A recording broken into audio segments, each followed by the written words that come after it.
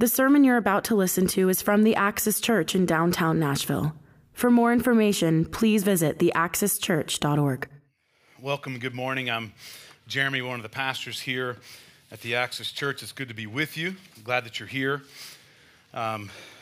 Today we're beginning a 4-week teaching series, which typically we work our way through a book of the Bible, verse by verse, often word by word, taking months and years to get through a book. But we're going to take these next 4 weeks to highlight 4 characteristics or traits of God, sort of like what He is like. And something that we've started recently, if you find the Axis Church app on your phone, you can click and you'll see the series logo there on the phone.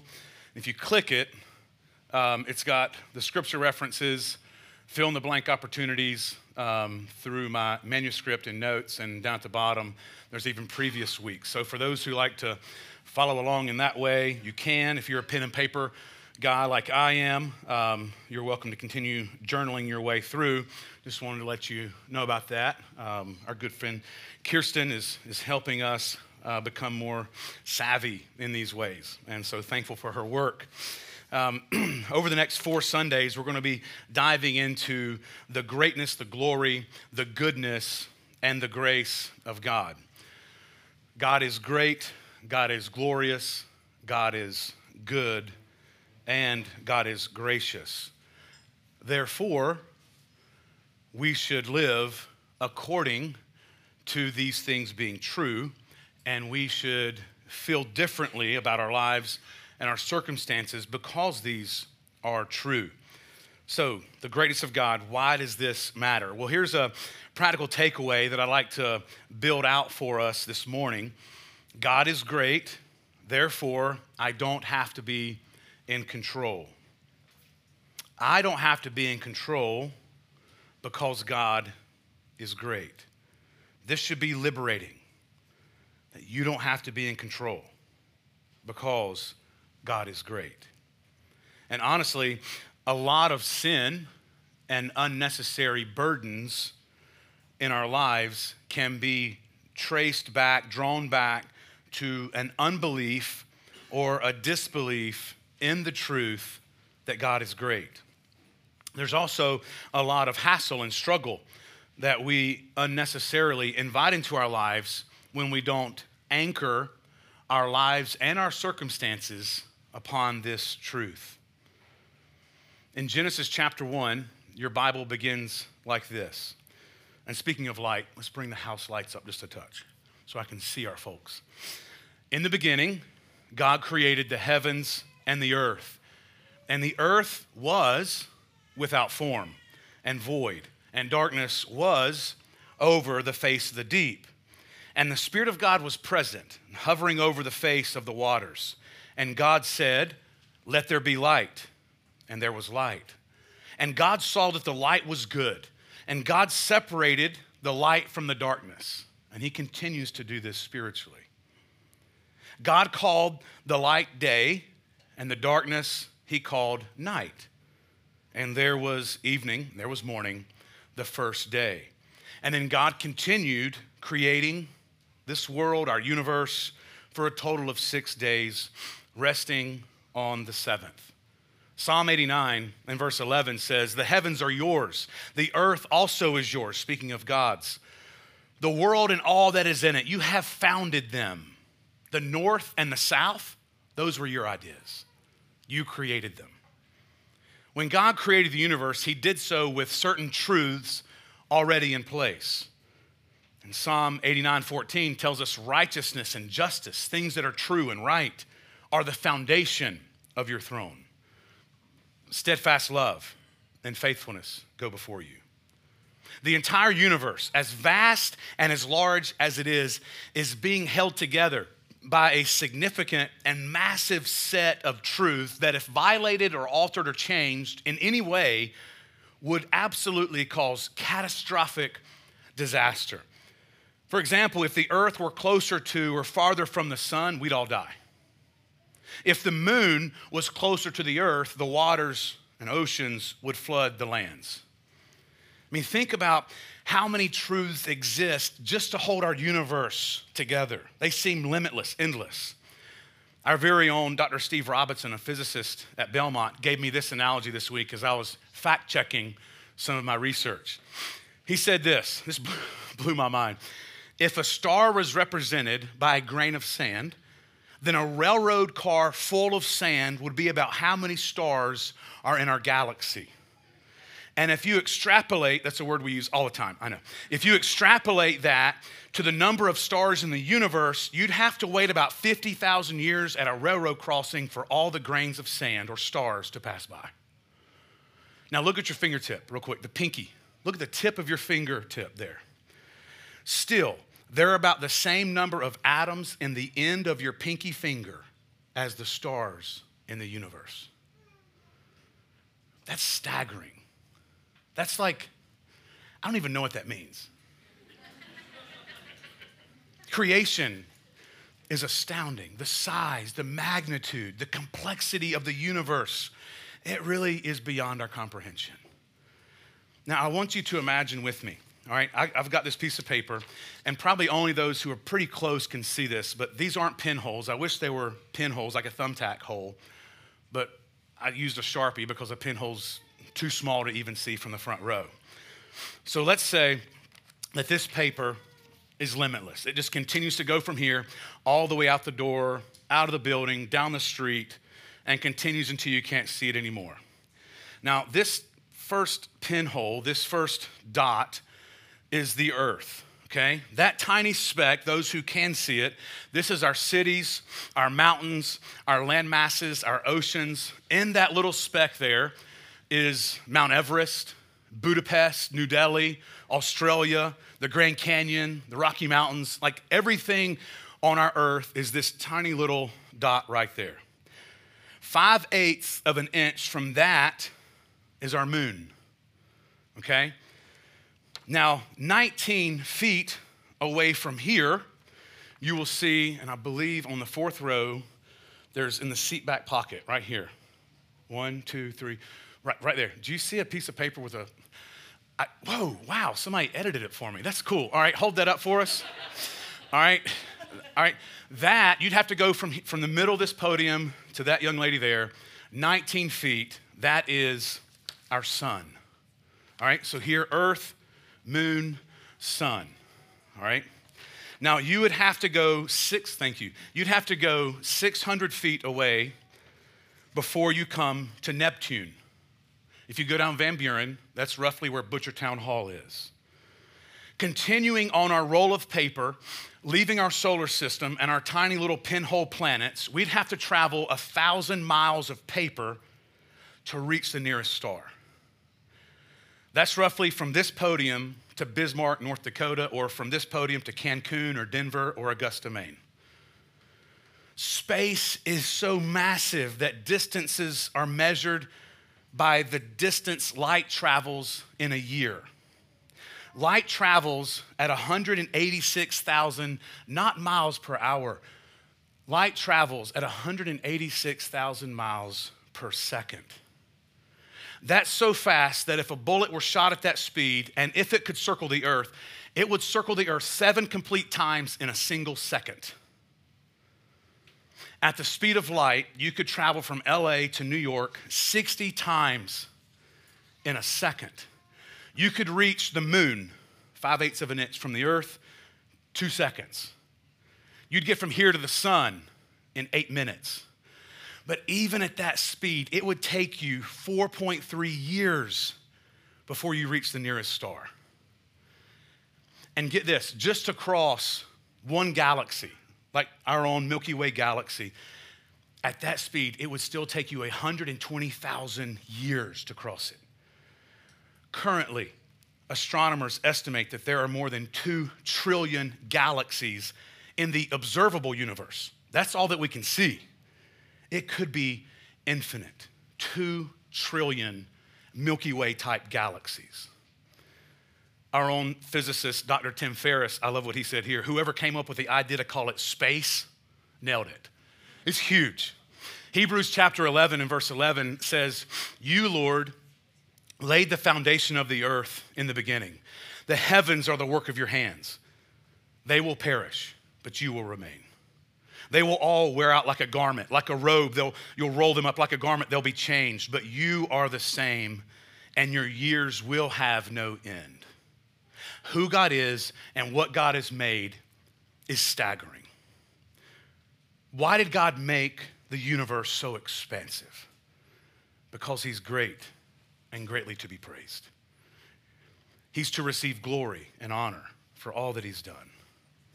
And that feeling of like, wow, whoa, that maybe you felt as we kind of were talking about some of the expanse of the universe, that's a form of worship. That's a form of when you see something great, you realize how small you are. It's like, wow.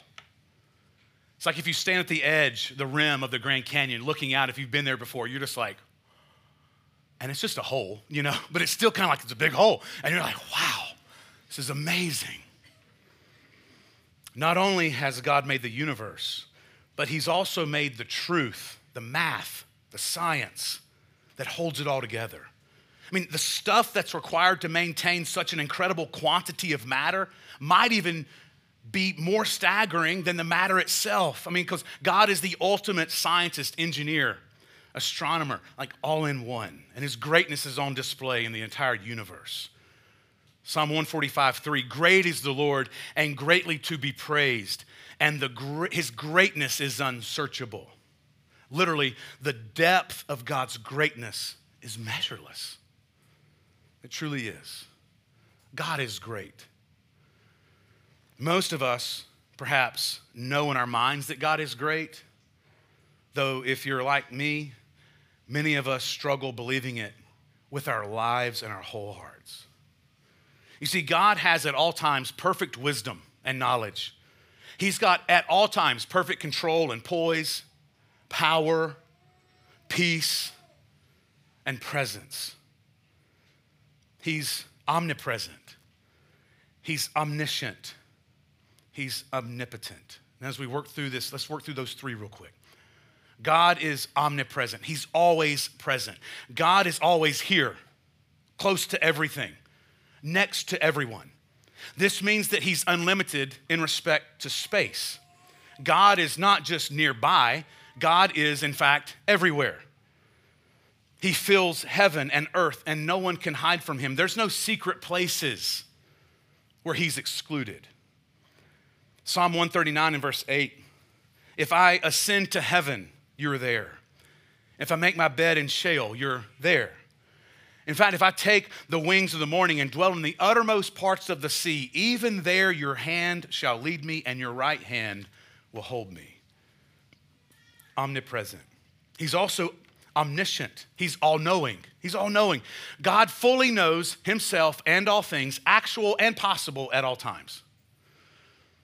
Pastor and author A.W. Tozer wrote this, God, and this made me giggle as I read it and came across this quote, God knows every possible item of knowledge concerning everything that exists or could have existed, like even probable things, like anywhere in the universe at any time in the past or that may exist in the centuries or in ages yet unborn. In other words, God is infinite and limitless in regards to knowledge. God knows all things immediately, simultaneously, exhaustively, and truly. And since God knows all things perfectly, he knows nothing better than any other thing. He doesn't have expertise in a certain field compared to other fields. He doesn't have a niche. He doesn't have a wheelhouse. He knows all things fully at the same time. And if God has perfect knowledge, he has no need to learn.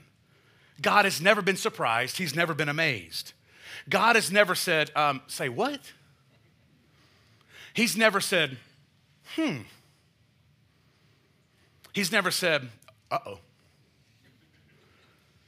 And he's never thought, well, that's interesting. Such perfect knowledge implies that God has never learned. God cannot learn. Therefore, God doesn't need to reason toward his conclusions or ponder carefully over his answers. his immediate inclination is the perfect way to do it. Proverbs 5:21 tells us that each person's attitudes, behavior, and choices are in full view of God. This means that no thought, action, desire, or motive can be hidden from him. He knows all things. Consider Psalm 139 and verse 1. O Lord, you have searched me and known me. You know when I sit down and when I rise up. You discern my thoughts from afar. You search out my path, my way of going about life, my lying down. You're acquainted with all my ways. You know what? Even before a word is on my tongue, behold, O Lord, you know it altogether. You hem me in, behind and before, and lay your hand upon me. Such knowledge is too wonderful for me. It is high. I cannot attain it. I admire and I desire the humility and self-awareness that he has here. That last sentence, we need more of this in our lives. Such knowledge is too wonderful for me. It's high. I cannot attain it. Let's ask for that humility. According to Matthew chapter 10 and verse 29, God knows even the tiniest details about everything, about every person. Continuing in Psalm 139 and 15, it speaks to this so well. My frame was not hidden from you when I was being made in secret, intricately woven in the depths of the earth. You saw my unformed substance. In your book were written, every one of them, the days that were formed for me, when as yet there was none of them. According to Luke 12:7 and Matthew 10:30, God knows exactly how many hairs are currently on your head, or hair follicles for me. God also knows the future, and he doesn't have to wait for the future to become present for him to know it. He's not limited to time and space as we are. Finally, he's omnipotent. He's all-powerful. Omnipotence implies the possession of all power, unlimited power in regards to its extent and its magnitude. This means that God can do anything he pleases, and Job 42 speaks to this. This means also that he's never exhausted. He never gets tired. Matthew 19:26 tells us that the things that are impossible for us, they're possible for him. Jeremiah chapter 32:17 tells us there's nothing too hard for him. So to take that thought further, anything can be done as easily as anything else. And all his acts are done effortlessly. Like blowing a pile of sawdust off a table is just as easy for him as to instantly create a mature 70-foot oak tree. Does it all the same. To toss a tiny little pebble for God is the same as lifting 550 pounds. Effortlessly. It's no big deal. But now here's my problem, and maybe this is yours. Maybe this resonates. I can know all this. I can be wowed by this as I study it, as we talk about it, but practically, I believe I'm in control. I know what's best. And in fact, my way and timing is best. And I get frustrated when people don't believe me. You see, repentance, remember, it's turning to Jesus to find what I thought could be found elsewhere. To put it another way, for sake of where we are today, repentance is turning to Jesus for my identity and satisfaction, turning to Jesus from other things I thought could satisfy me. You see, when I attach my heart to other things that can't satisfy, like when I have idols of my heart, when I attach my heart to things that can't satisfy, rather than finding my identity in my great God, I essentially say, I know better. And I'm better off leading me than you are. I essentially say, I can control my life better than you can. I know what's best for me. Let me have it my way. I trust myself.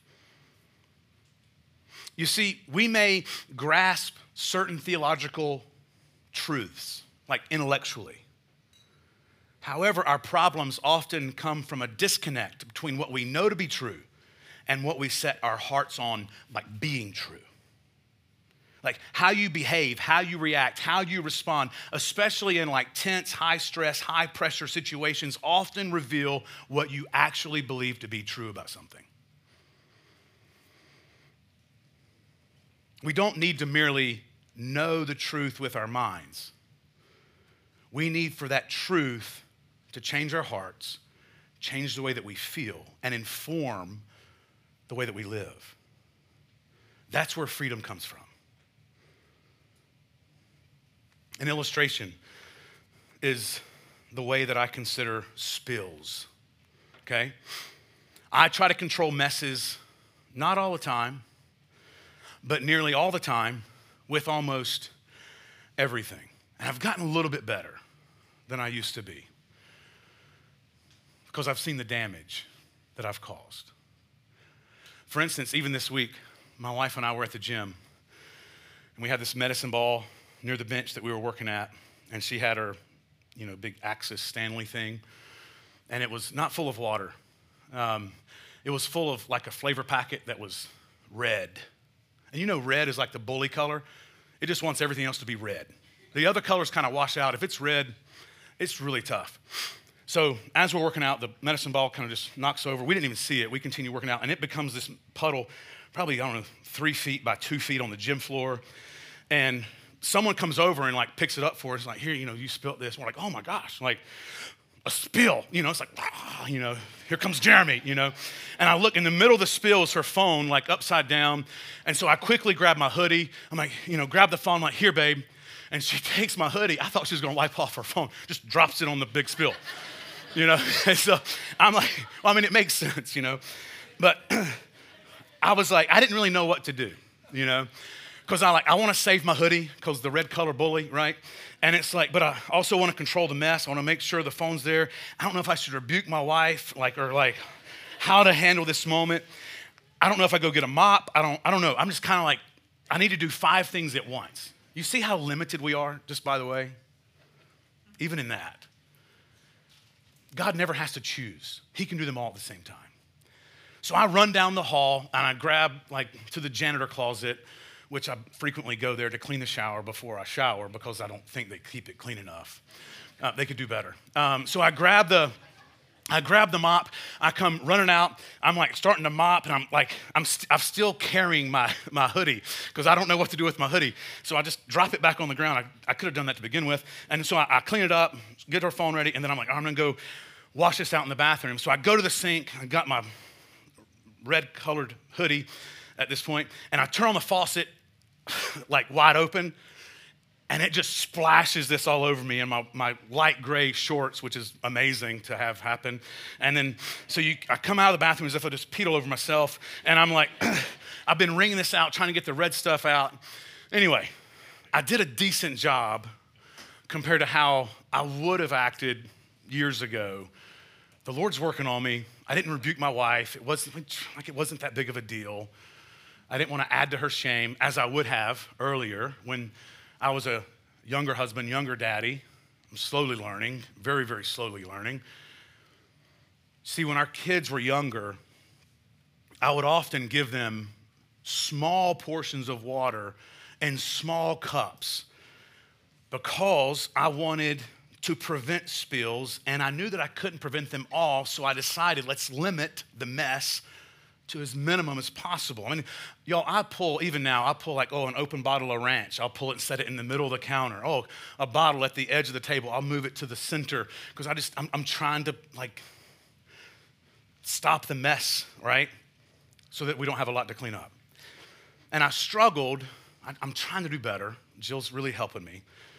But I struggle in letting my kids be kids because my time is too important to have to stop and clean up a mess. I don't have time to be slowed down by an inconvenience like that. I would rather get the kids 24 refills of small amounts of water than give them a large portion of water.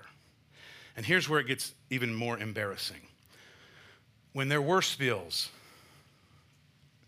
this is kind of sick, but being honest, I wanted them to feel the weight of their mistake. And instead of me cleaning it up with them, I wanted them to clean it up, to learn a lesson as they know it's their fault.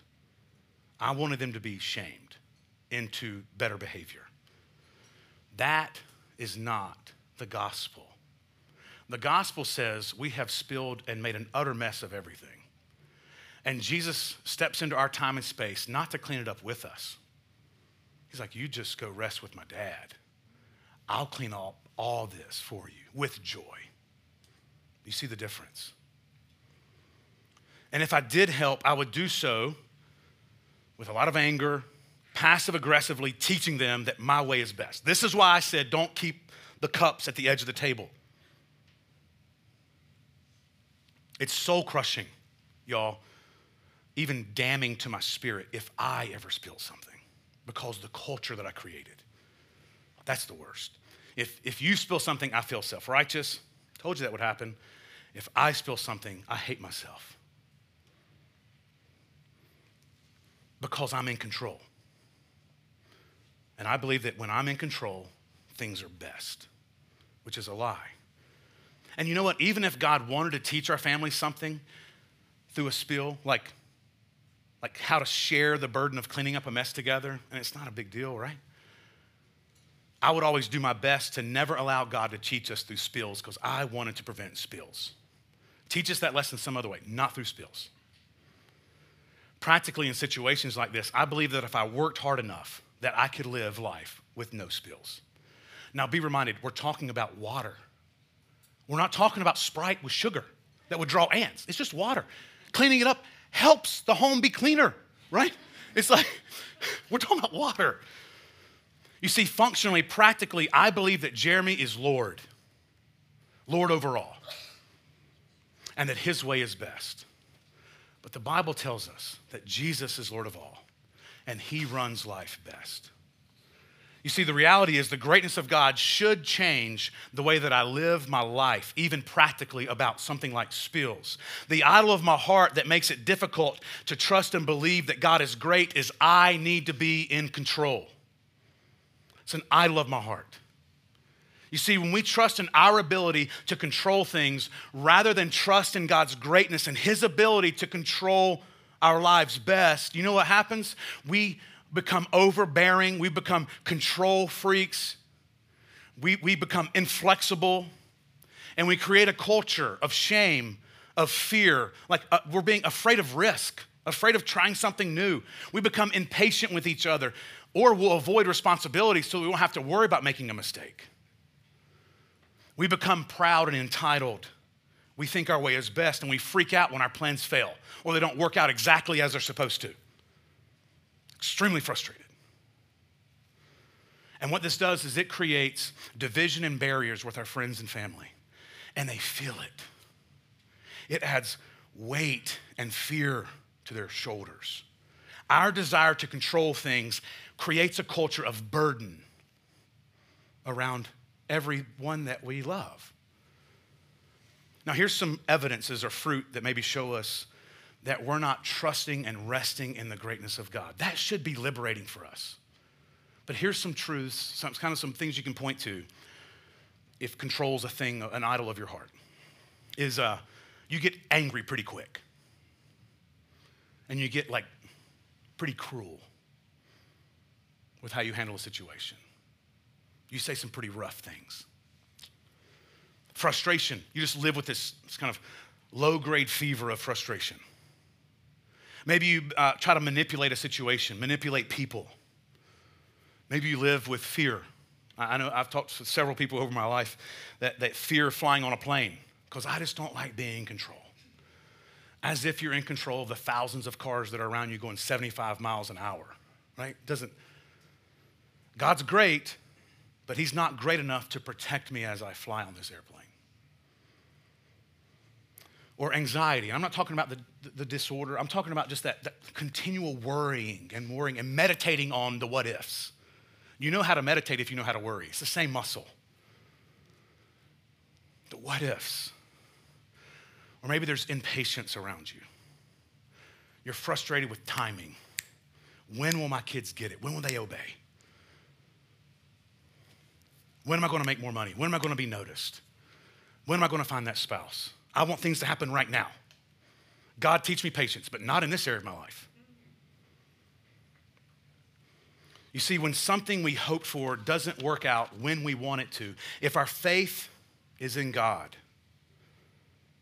in Him being great and in control, we rest in Him being over all things.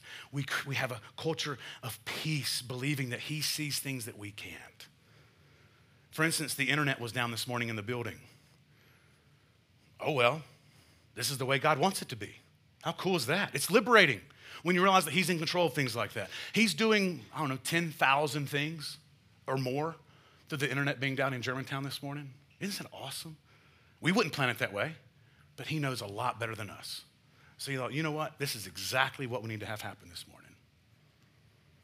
Remember Romans 8:28, God works out all things for the good of those who love Him and are called to Him. Friends, truly believing and resting in this truth that God is great, it actually allows our lives to rest and have peace, and we have more fun with life. If God is great and Jesus is Lord of all, and He truly runs life best, then you can rest. You can be freed from over-controlling things, manipulating others, and trying to control situations. Seeking to be the one who's in control of your life and surroundings all the times, that is not submitting your soul and life to the sufficiency and leadership of God. Remember, He's your shepherd. He leads you. You're a sheep. We don't know. That's why He's given us a good shepherd to guide us and lead us to green pastures. We want to go over there. He's like, that's a wilderness. Why would you want to do that? Because I know what's best. I want to go over there. And He pulls us, and we moan and cry about it. He pulls us to a green pasture. Wow. Remember the greatness of God. God created the universe. He keeps it running.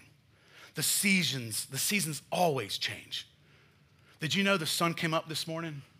And you didn't do that. You're not powerful enough to do that. You're not powerful enough to stop it from happening. Did you know that? But we think we do sometimes. We think our level of control is at that capacity. But He's the one who does this. There's droughts, but rain eventually falls. Land produces what we need to live. God has provided. He's providing right now, and He will continue to provide. Look at the story of redemption. God moved and worked into human history, making good on His promise of sending us a Messiah, Jesus. And look at Jesus Himself demonstrating power and control over all things, over the winds, the water. Not only this, but he healed the sick and the lame. He opened the eyes of the blind, the ears of the deaf. He proved His power over death with His friend Lazarus, bringing him up from the grave, and Himself up from the grave. Such control, such power, such greatness. Look at what God did through His Son Jesus for you. It's obvious that He can be trusted. It is such great news that He's great if He loves us. If He doesn't love us, this greatness is terrifying. And so hold the greatness of God with the love of God, and that's a comfort. Well, how do I know He's loving? Because of what He's done for us in sending His only Son to live perfectly for us, to die for us, and to beat death for us. We know that God loves us and is good because of who Jesus is, who He was, and who He will be. We know that God loves us and is good because of what Jesus did and what He's doing right now and what He will do. And if you don't trust that God's in control, you know what else? You're going to assume the worst in other people. You'll become very critical, skeptical. You'll try to control your circumstances, manipulate others, and you'll become more and more anxious and worried every single day. It accumulates like a snowball rolling down a hill of snow. The tension, the frustration, it only builds. The longer we take to submit to His lordship, His care, His control, the more and more and more of a burden that we live with every single day. The truth of the matter is, if you're in control, I would encourage you to be very anxious because you're not good at it. You're not perfect and you're not sovereign. You can't change much. you have very little control and power over things. If you're worn out with busyness, if you're worn out with stress and worrying, it could be attached to the lack of faith and belief that God is in control over everything. You know, I don't need to work harder at being less controlling at the dinner table. I mean, that's part of it. But there's a deeper thing I need to work on. I need to work harder at believing that God is in control. And I can trust him to use everything, even spills, to teach me and guide me. And a fruit of that growing belief is I'm less controlling at the table. Don't just go for the outward fruit behavior. Go to the root issue of why this fruit is the way that it is. You see, these are opportunities like spills that can teach us, grow us, and give us opportunity to serve and not shame or condemn. Psalm 95 and verse 1 says, "Oh, come, let us sing to the Lord. Let us make a joyful noise to the rock of our salvation. Let us come into his presence with thanksgiving. Let us make a joyful noise to him with songs of praise. For the Lord is a great God and a great King above all gods. In his hands are the depths of the earth. The heights of the mountains also are his. The sea is his. He made it. It belongs to him. And his hands form the dry land. Oh, come, let us worship and bow down. Let us kneel before the Lord, our maker. For he is our God." You're not. I'm not. We are just the people of his pasture, the sheep of his hand. Today, as you heard earlier in our confession, if you hear his voice, do not harden your hearts. It's often not in knowing more that will lead you to believe that God is great, but believing more of what you already know.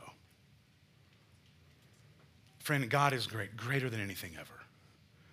And we don't have to worry and be anxious because God is aware and in control.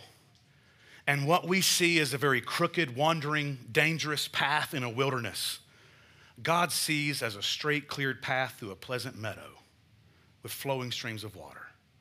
And one day, I believe this is true, we're going to look back at our own journeys, our own stories, and we'll see them as a clear path through a meadow. And we'll see that the times when we thought he was most absent, he was even carrying us through those times.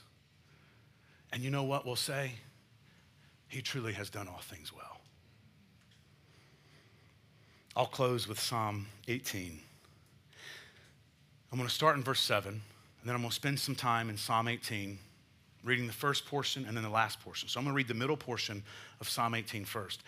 And what you're about to hear is terrifying if this is all that we know of who God is. But hold on for the rest of the story.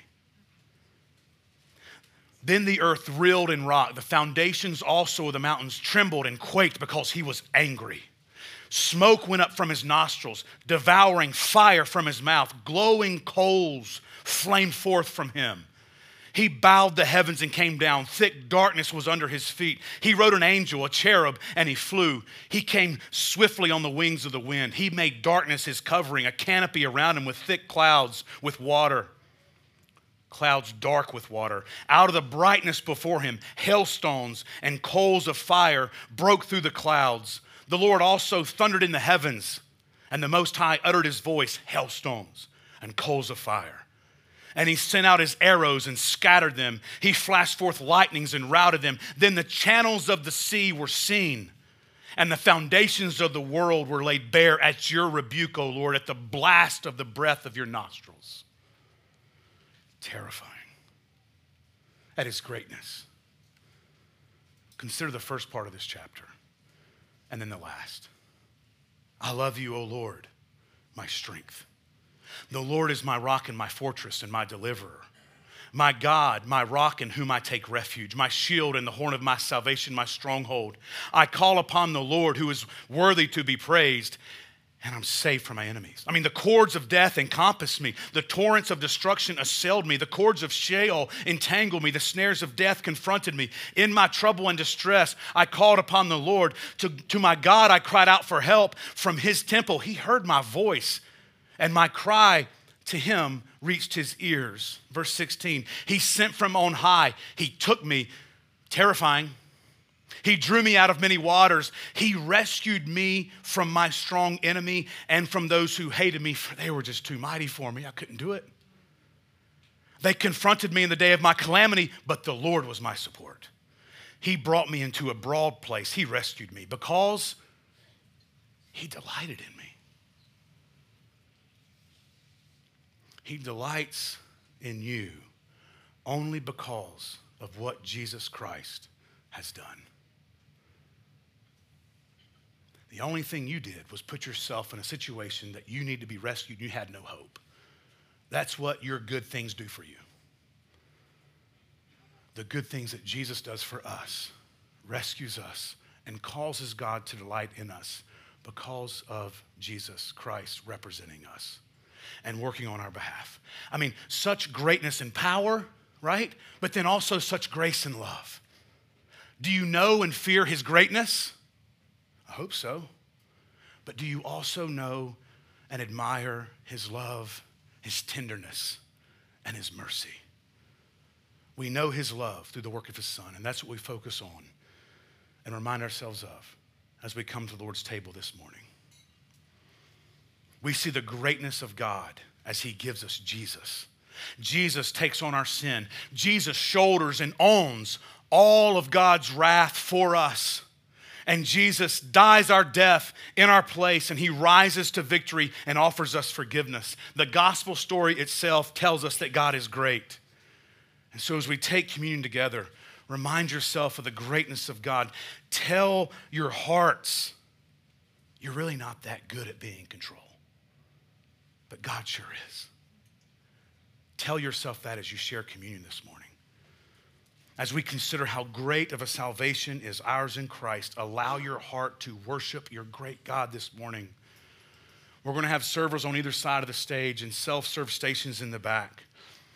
You're going to grab bread, which is symbolic of the perfect life that Jesus Christ lived in your place as your representative. He represented you in his life perfectly. You're going to take that and dip it into the juice or the wine, the red liquid symbolic of the blood that he shed as he died on the cross as your substitute, absorbing the wrath of God in your place. So as you come and you take and you dip and you taste, remind yourself of the truth of the gospel and the greatness of our God. Don't drift through this time. And remember, this is just for Christians, those who believe Jesus Christ. Let's remember the greatness of God, specifically in what he did through Jesus. Let's pray. These are the gifts of God for the people of God. And we proclaim the mystery of the Christian faith, that Christ has come, Christ has lived, he's died, he's risen, and he will come again. Thanks be to God through Jesus Christ, our Lord. Now may the blessing of God Almighty, the Father, the Son, and the Holy Spirit be on this time of worshiping, of remembering, this time of communion. And triune God, remain with us always, even through the end of the age. Amen. Christian, when you're ready, please come and take, remembering the greatness of God through the work of Jesus Christ, his Son. You can come when you're ready. You've been listening to a sermon from the Axis Church in downtown Nashville. For more information, please visit theaxischurch.org.